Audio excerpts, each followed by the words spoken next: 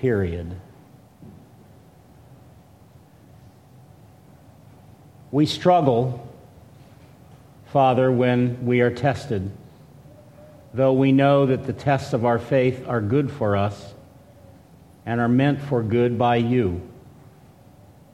Help us in testing,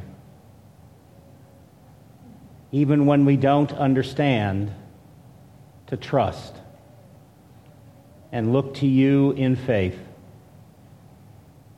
like Abraham. In Christ we pray. Amen.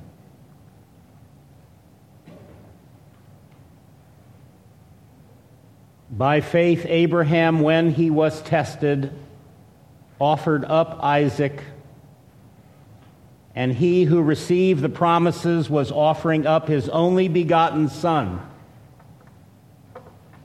It was he to whom it was said, "In Isaac your descendants shall be called."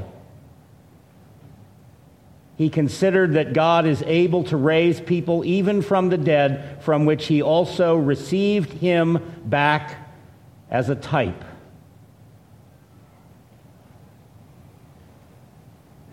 The book of Genesis records 5 significant encounters between Abraham and God, and in the 5th one, the background passage to our text this morning, Genesis 22, which you might want to have a finger there as well as in Hebrews 11.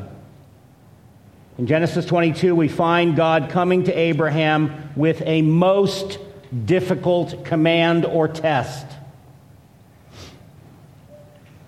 Take your son, God told him, your only son Isaac, whom you love, and go to the land of Moriah and offer him there as a burnt offering on one of the mountains of which I will tell you. Verse 2, Genesis 22. This was, first of all, I think, a test of Abraham's devotion to God. Devotion is at the very heart of God's law. You know this verse, even if you don't know the reference, you know it well. You shall love the Lord your God with all your heart and with all your soul and with all your might. Deuteronomy 6, verse 5. The proof of love, real godly love, is always found in willingness to sacrifice. But God tested Abraham not merely by asking for a sacrifice, not merely by asking for a great and costly sacrifice.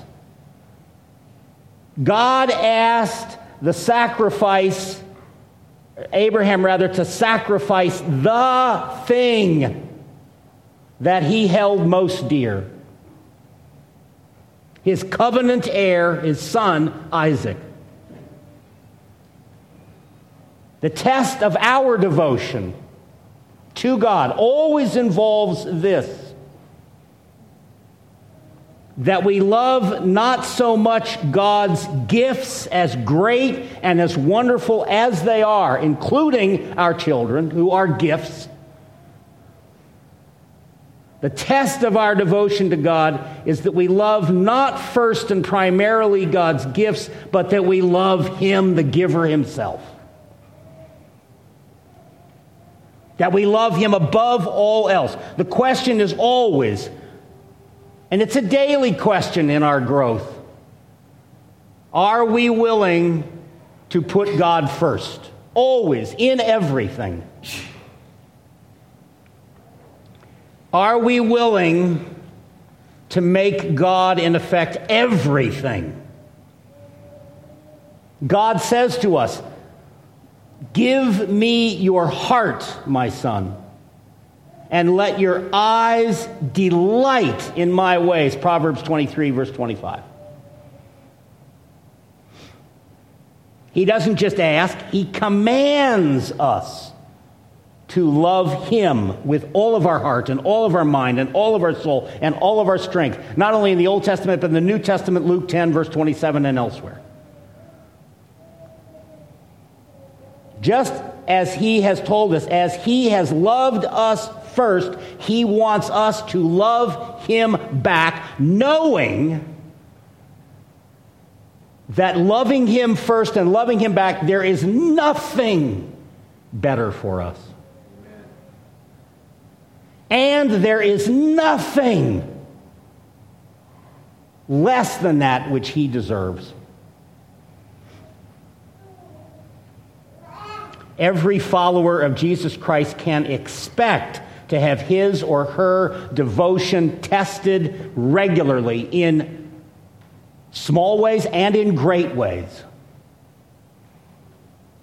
We will be challenged to sacrifice or to subordinate our careers, our desires to him, to his will. Maybe there is a relationship, a friendship, some other relationship that is exceptionally dear to you. Is your devotion to Jesus Christ, to God himself, higher than that? If it isn't, he may require of you to surrender that relationship. He may require of you that he simply take it from you.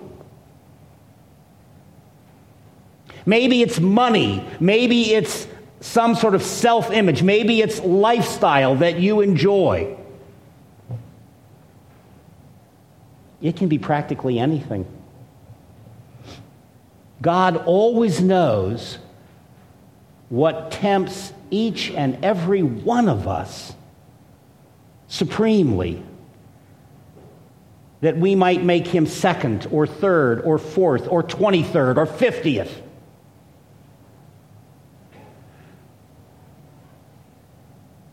And he tests our faith in terms of our willingness to sacrifice, often sacrifice that thing for him.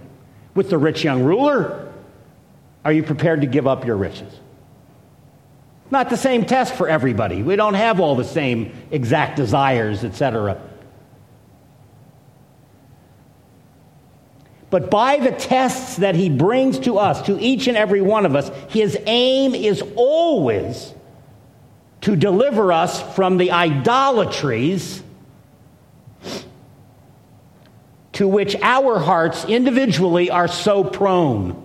We are each given to certain kinds of idolatries more than others, and he invariably tests us in regard to these things. Idolatries which, if not checked, would literally absorb us and destroy us. So he tests us in order to protect us. He tests us because he loves us so much.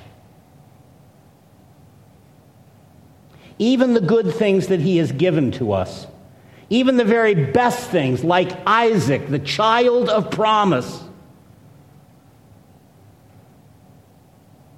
he requires that we place them back in his hand, where they have always been and always should be. Always holding everything that we have and every one, if you will, that we have as a trust from him as the giver, the possessor of all things. It isn't as though we possess these things independently or these people. He possesses them all. When we think his gifts are ours to do with as we please, then we make his gifts, his good gifts, more important than him. We are but the stewards of all that we have, of all the gifts that we have received in things and in people. Even our children are not fundamentally ours, they are his.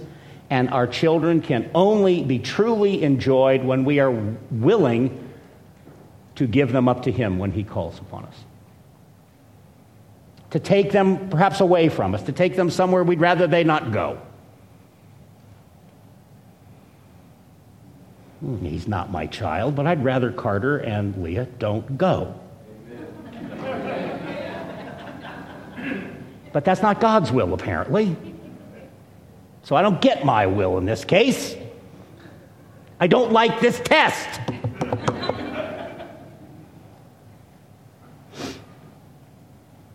Look again at verse 17. Was Isaac Abraham's only son? Abraham was the father of Ishmael by Hagar already at this point. And he would be the father of other sons by a woman named Keturah in the future. But Isaac was the one son of the covenant, the one and only son that he had with Sarah. So in terms of God's plan for the nation, Isaac was the only son.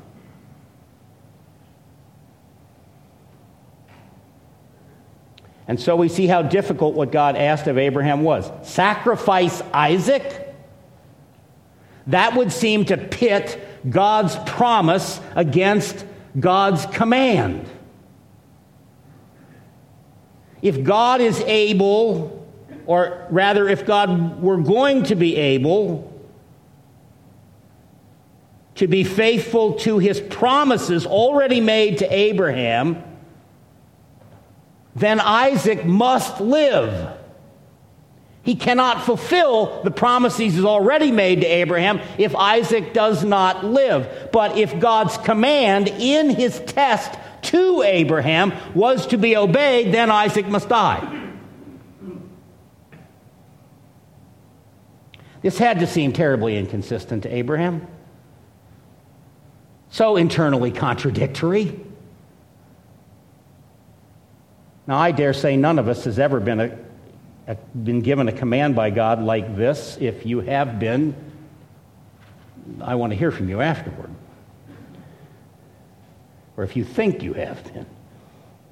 Abraham was, after all, fulfilling a unique role in history.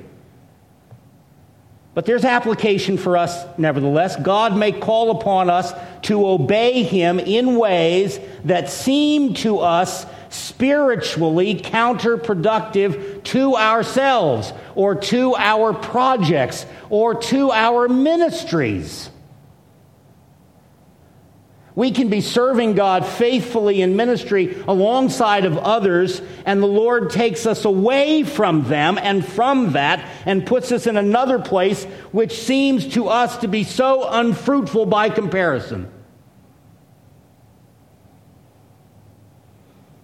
God is testing us and teaching us to depend on him only and to depend on him completely.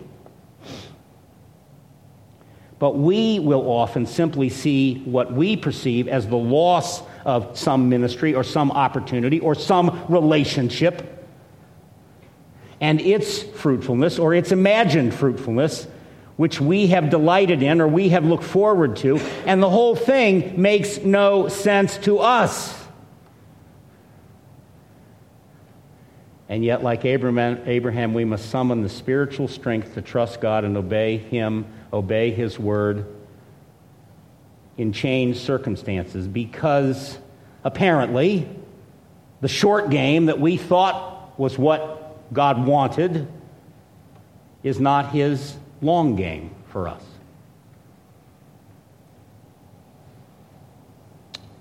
Now, as I said, you want to be in Genesis 22 as well. Genesis 22 at verse 3, so Abraham rose early in the morning and saddled his donkey and took 2 of his young men with him and Isaac his son. And he split wood for the burnt offering, and he arose and went to the place of which God had told him. And on the 3rd day, Abraham raised his eyes and saw the place from a distance. And Abraham said to his young men, "Stay here with the donkey, and I and the lad will go over there, and we will worship and return to you." Abraham took the wood of the burnt offering and laid it on Isaac his son, and he took in his hand the fire and the knife. So the 2 of them walked on together. Isaac spoke to Abraham his father and said, "My father." And he said, "Here I am, my son." We talked about whether there's humor in the Bible. They're walking together. "My father, here I am." Really? Was that hard? "Here I am, my son." And he said, "Behold the fire and the wood, but where is the lamb for the burnt offering?" Isaac asked. Abraham said, "God will provide for himself the lamb for the burnt offering, my son." So the two of them walked on together, and then they came to the place of which God had told Abraham, and Abraham built the altar and there and arranged the wood and bound his son Isaac and laid him on the altar on top of the wood, and Abraham stretched out his hand and took the knife to slay his son.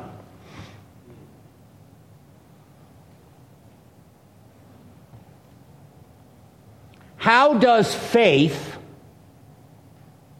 overcome the natural objections to obeying such a command? How does faith pass such a test? Many people have read Genesis 22 and recoiled from the God who commanded this of Abraham. How could a good God ask a father to kill his son? Many have rejected the Bible altogether because of the supposedly twisted use of divine authority evident here in Genesis 22. Oh yes, the story goes on and it changes a bit, but nevertheless, putting Abraham to the point where Abraham figures, that's what I've got to do, and he's ready to do it. He's doing it. How does a good God require such a thing? Moralists have rejected God over this. Existentialists have rejected Abraham, finding that Abraham's faith in God, if it's of this nature, is impossible to embrace. The classic example, I suppose, whether you're familiar with it or not, is Soren Kierkegaard, whose book, Fear and Trembling, I was made to wrestle with in actually multiple philosophy classes in college. Kierkegaard explicitly at one point wonders how Abraham could possibly be sure that it was really God who spoke to him and told him to do this. How could a father really do what Abraham went ahead and set out to do? If you and I had allegedly heard from God an instruction to take the life of our child who had acted in no way such to deserve such a thing, we all deserve it. Okay, forget that for the moment. If we allegedly heard, we thought, a message from the Lord seeming so contradictory to God's law, thou shalt not murder, would we not be justified in questioning the command? Indeed, would we not be faulted if we failed to question this command? Would not such questioning be indicative of our faithfulness to God's word? Okay, I'm done. Let's go home. We're done. This is not easy. Oh, we understand it's not easy for Abraham to do this, but the whole concept here is not easy. So what's different about Abraham's circumstances that he just goes and does this? Or that's his intention, fully.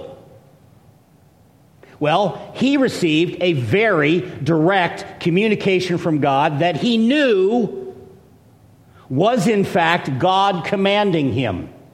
There was no allegedly hearing from God in Abraham's case. It was not just a feeling he had. It was not just a sense that he sensed. What God told Abraham to do with Isaac was not the sort of thing that one would feel one ought to do. That's important here as well.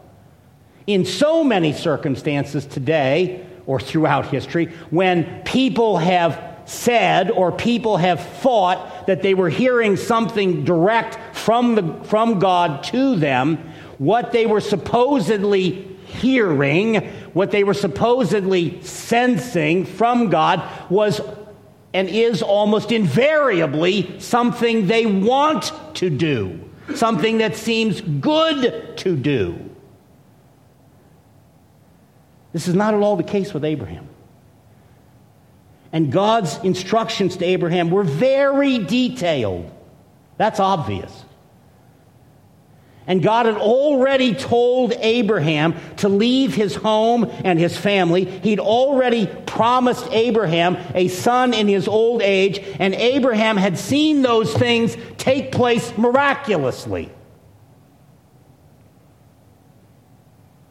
He'd seen that work out beyond anything that Abraham could imagine. So, hearing from God now, even in a terrible test, Abraham simply could not get away from the reality that God was really communicating with him, as God had multiple times in his life up to this point, and Abraham had experienced things as a result consistent with what God had told him. So, the lesson. Faith obeys God even when we don't know why God is working the way that he is working. But I don't want to go there. I don't want Carter to go there. Faith obeys God even when I don't know why God is working the way he is working. That much is clear. Why would the Lord want Abraham to sacrifice his son when it was the Lord who gave Isaac to Abraham? All of the future promises to the nation of Israel are wrapped up in Isaac. When we walk with God, the tests of faith are often difficult. Indeed, the tests of faith walking with God are often more difficult than not to walk with God at all in this life. But the rewards of faith are tremendously wonderful. For every single believer at some time or another, often multiple times, there comes something for which you will have no explanation. The hardest battle for many Christians is accepting what we do not understand. Trusting in God's love and knowing that God will do, as he has promised, that which is our best, for our best. But there are times when trusting in that is very difficult. But what of others who don't even have Abraham's faith, even remotely? I've talked to lots of people. Perhaps you have as well, people who are disturbed and they question God's testing of Abraham's faith. They question God's hardening of Pharaoh's heart. They question the flood in Genesis. They question God's command to annihilate the Canaanites. They question the eternal bodily punishment of sinners in hell. Such people have thought from their perspective that doing such things at the command of God, this is utterly unacceptable. All of those, and there are others.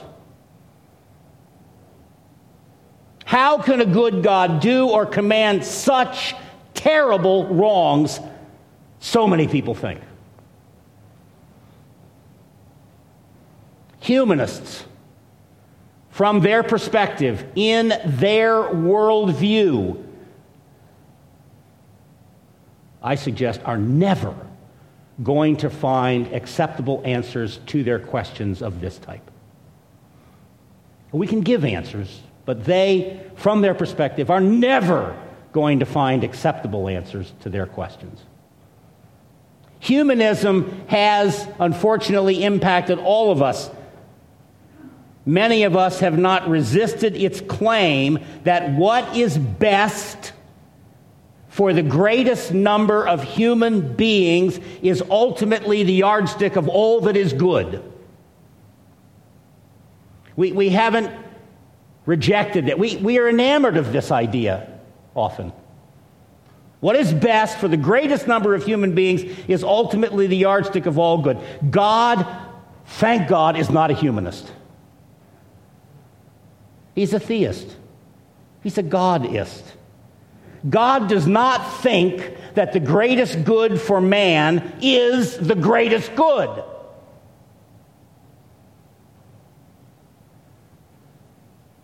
God thinks that the glory of his name is paramount. God thinks that the manifestation of his justice and his holiness and his love is worth more than all the stars in the sky, all the possessions that we have, all the galaxies in the entire universe.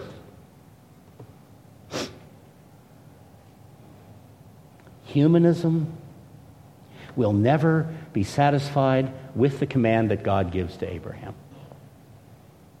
But God does not intend to satisfy humanists. He doesn't even intend to satisfy his own children to whatever degree we have adopted humanism, meaning man is the most important thing.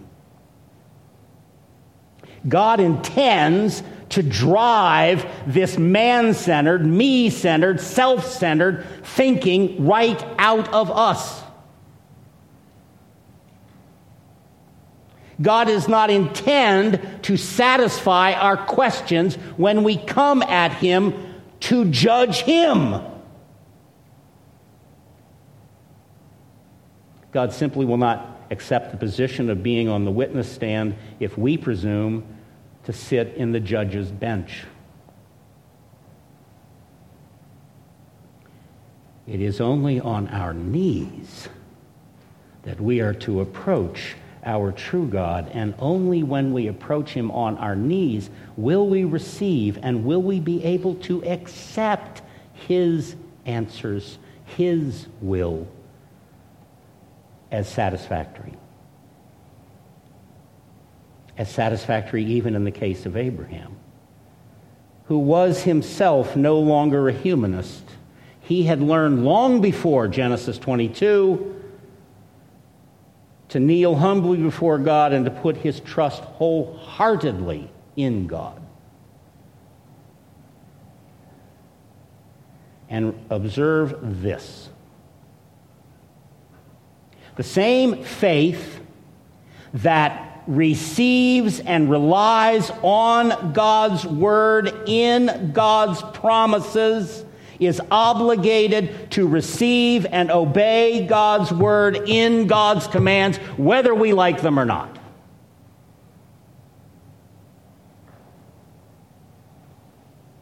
It's the same God. It's the same word. Let me remind you, this is what Job told his wife.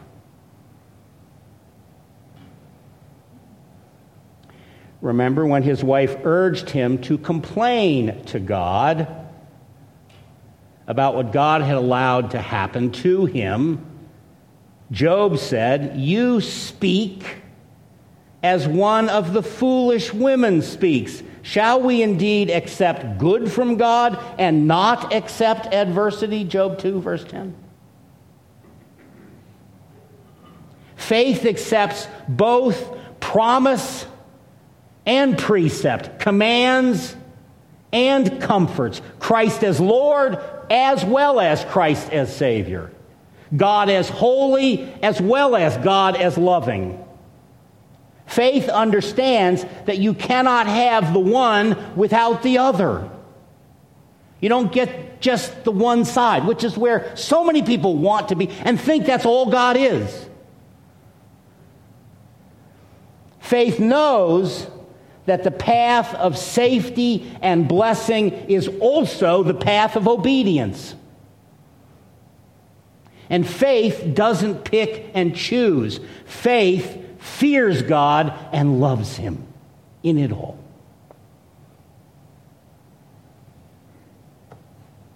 Many object, as we've said, in the case of Abraham's test. The promise and the command seem to stand in stark opposition. God's command, sacrifice Isaac, can only be obeyed by undermining God's promise through Isaac. Descendants and blessing will come to all mankind. But the faith that obeys God's command leaves the means of the promise's fulfillment to God. If God is commanding something, the assumption that we always must make is He knows what He's doing, even when we question it. He will be able to work all things, even this, for good. And right there is one of the striking differences between the person who believes in God and the person who really just believes in self.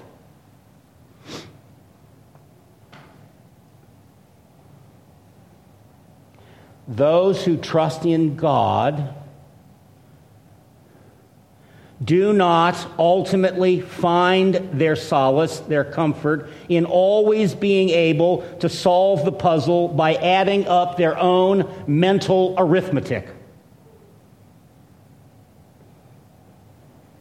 The Christian finds peace when he or she knows what God has revealed and commanded. Even without understanding all of it, we accept it as true because it comes from Him. In other words, to state it much more simply, but understandably, we believe that God knows better than we do.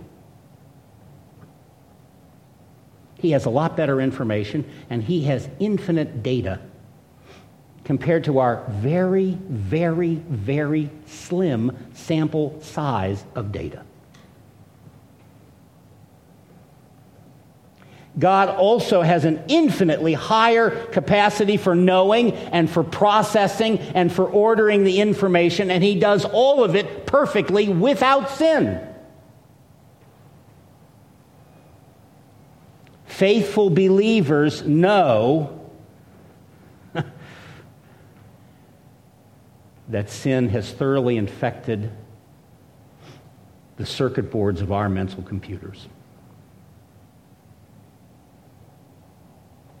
True Christians are glad to trust what God has said and what God has caused to be written, for we know that His word is infinitely better and an infinitely surer guide than our own fallen power, even of reason.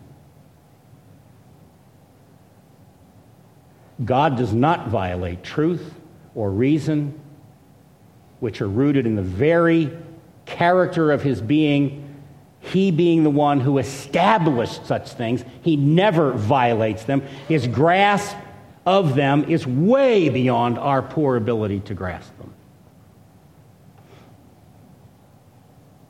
Look at verse 19 again. Abraham considered that God is able to raise people even from the dead, for which he also received Isaac back as a type. In Genesis 22, God tells Abraham to take Isaac, the son that he loves, the son who will continue in the line of promise, to the land of Moriah, and to sacrifice him there as a burnt offering. A burnt offering happens when an animal is killed and its blood is drained and its carcass is burned. Any father told to do this to his son would be tested beyond anything that we can possibly imagine. And yet this is how Abraham was tested. God's instructions again seem to run directly contradictory to His promise. But nevertheless, Abraham proceeded as God commanded. And let's be honest, at the point where I stopped reading in the text of Genesis 22, any outsider would view Abraham's actions at this point as the actions of a deranged maniac. not the faithful obedience of a man to God. And plenty of wicked people will commit vile acts and claim that they did so obeying God.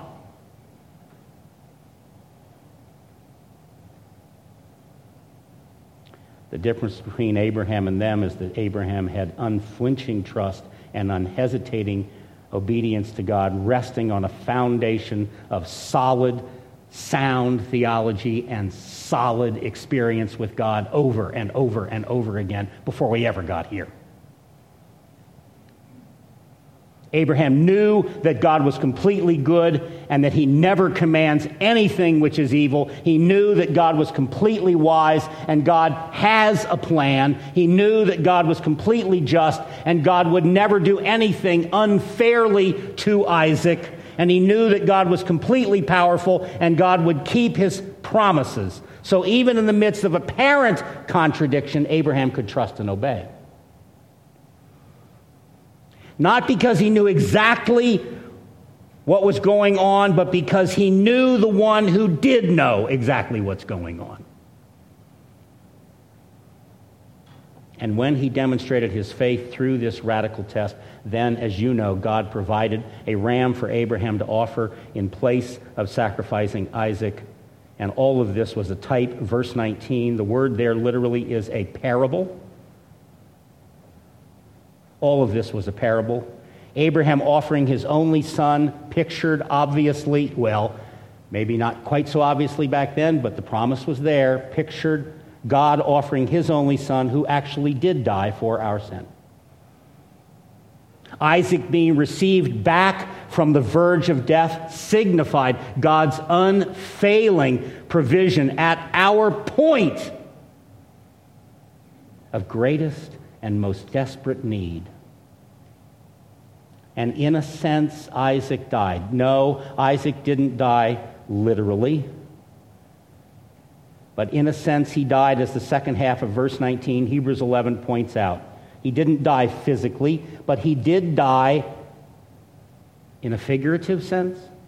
He was taken right up to the point of death and then brought back to life. So in a sense, we can say that Isaac died and was resurrected. He acted that out, anticipating the death and resurrection of Jesus Christ. Abraham passed the test because he was committed to God's promises. He showed faith in God by his willingness to obey God's command and to sacrifice even his son. He trusted God to deliver Isaac, and he may even have perceived that doing so, trusting God under these circumstances, would be the greatest display of God's glory. That's the story of the gospel. God is determined to save sinners, and he has done so in a way that brings him the greatest glory possible. That explains why God, who loved his son to an even greater degree than Abraham loved Isaac, sent his son to die for us. God's word is true, and his promises always come to pass, even when we can't envision how he will do what he has promised. Nevertheless, we are called to obey him and follow him by faith. Faith obeys even without answers, but faith gains understanding through God's word. Abraham passed the test before him because of what he already knew from God. He knew that God was able to raise the dead. We're told that directly there in verse 19 of Hebrews 11. Abraham's faith was not therefore some autonomous, unbelieving reason, but faithful reasoning from what God had already revealed. Abraham was willing to sacrifice Isaac because he believed God could bring him back from the dead.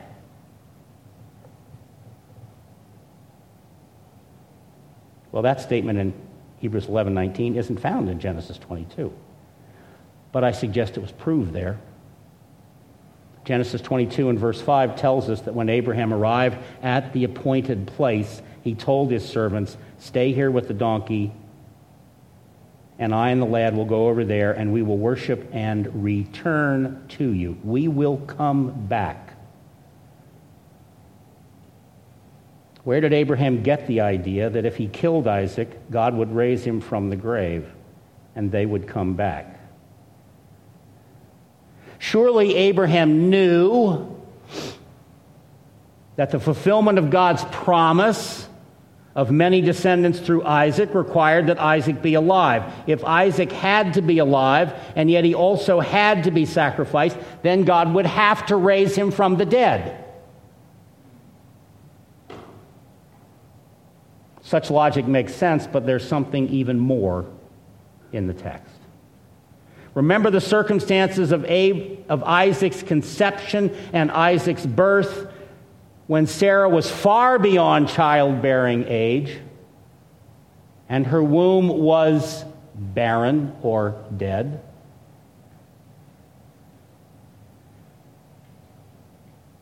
Remember what God had promised and predicted and produced by his power.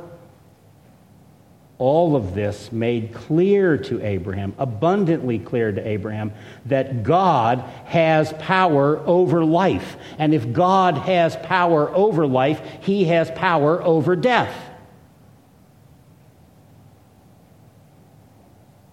That was the ultimate answer to Abraham's problem, as it is to all of our problems. With the knowledge of God's power to take and give life, Abraham was able to obey. His understanding came from faithful reflection on what God had earlier revealed about himself. Abraham, of course, didn't have a Bible, none of which had been written yet, with the possible exception of the book of Job, which if it had been written by this time, it's highly unlikely that Abraham had read it. But even without Scripture, Abraham had a lot of experience with God to go by. We, on the other hand, do have the completed Scriptures, and our faith can find power to obey God by learning and understanding God's Word through the study of God's Word, the consistent, careful, constant study and taking in of God's Word. We are so advantaged over Abraham. So if his faith can be strong, surely ours can by the grace of God as well. Nothing about Abraham's faith was easy. It was not easy for him to obey God in spite of what he knew. I suppose that before they got to that site where he was to sacrifice his son according to God's command, Abraham had probably died 1,000 deaths on that 3-day march.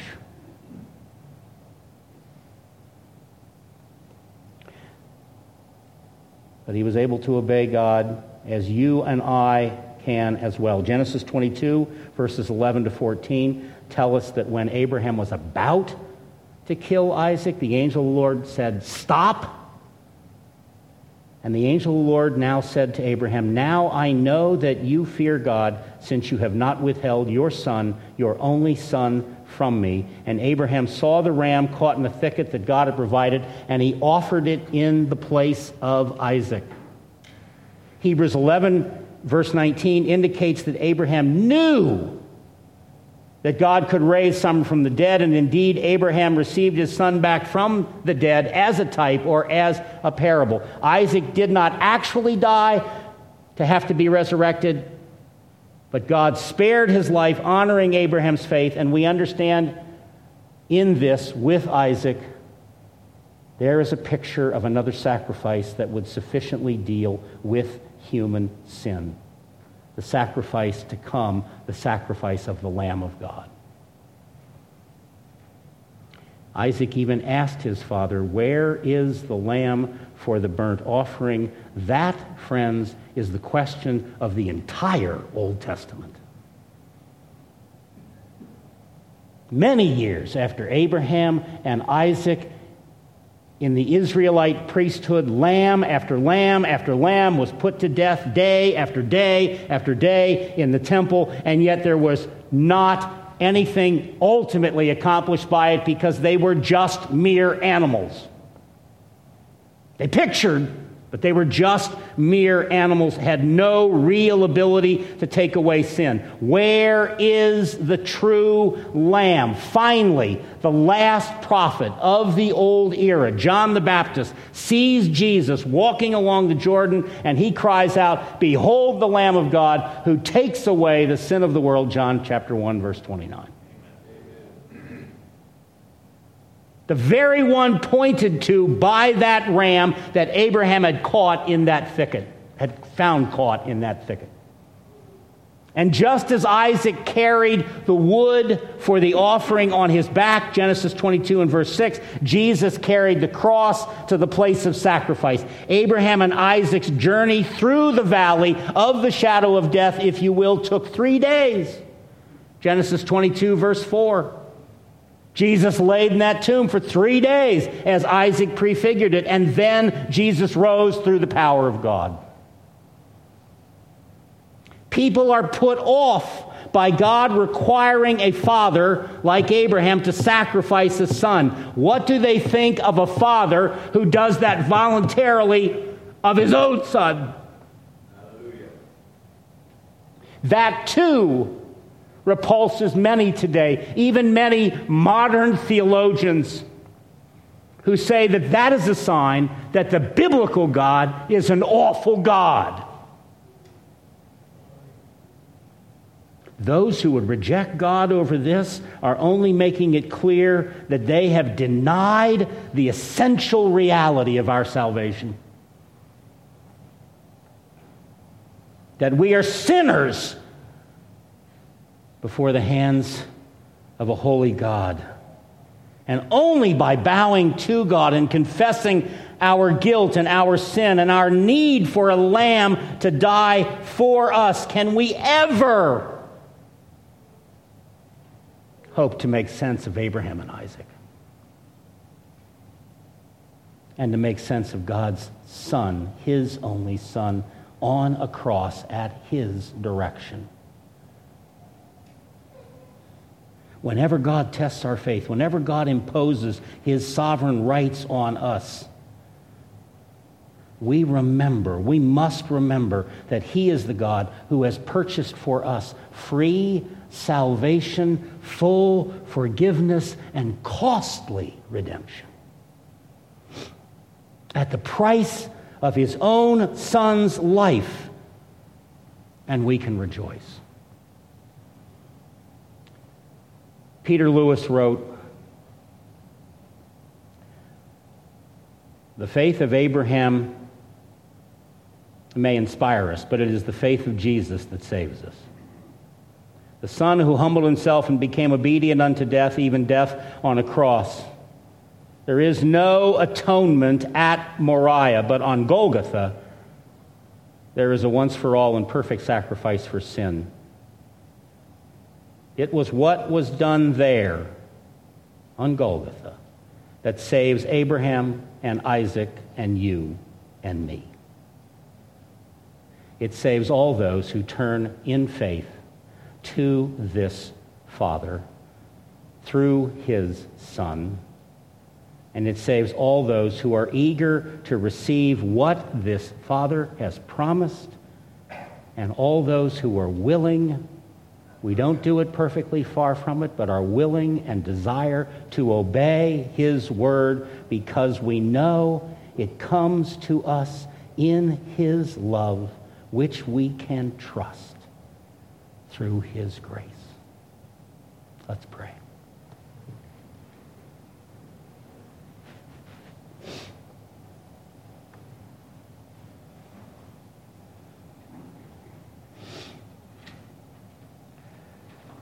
Lord, you are so infinitely beyond us.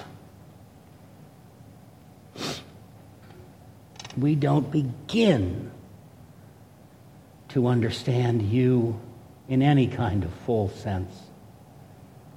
But we have been given enough to know that you are God and you are trustworthy and you love us. And you do only that which is good for those who love you. Many times that which is good may stretch us beyond this life. Often enough, it's within this life. Help us in our weakness as we struggle in our circumstances to love and obey you back. For many of these things are hard for us, and you knew they would be hard for us, but you bring them upon us to grow us, to increase our love for you, to increase our dependence on you, which is only the very best thing for us. We thank you for all of this. Perhaps we, each one of us, Lord, need to take a little time today to think of the specific difficulties of test and thank you for those ourselves. Thank you for Abraham and Isaac, and all the more for Jesus Christ, in whose name we pray. Amen. Rise for the benediction.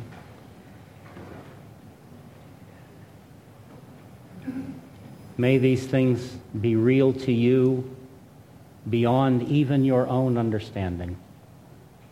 And may you trust in this wonderful God and his salvation. And ladies, have a great time. Depart in his peace. Amen.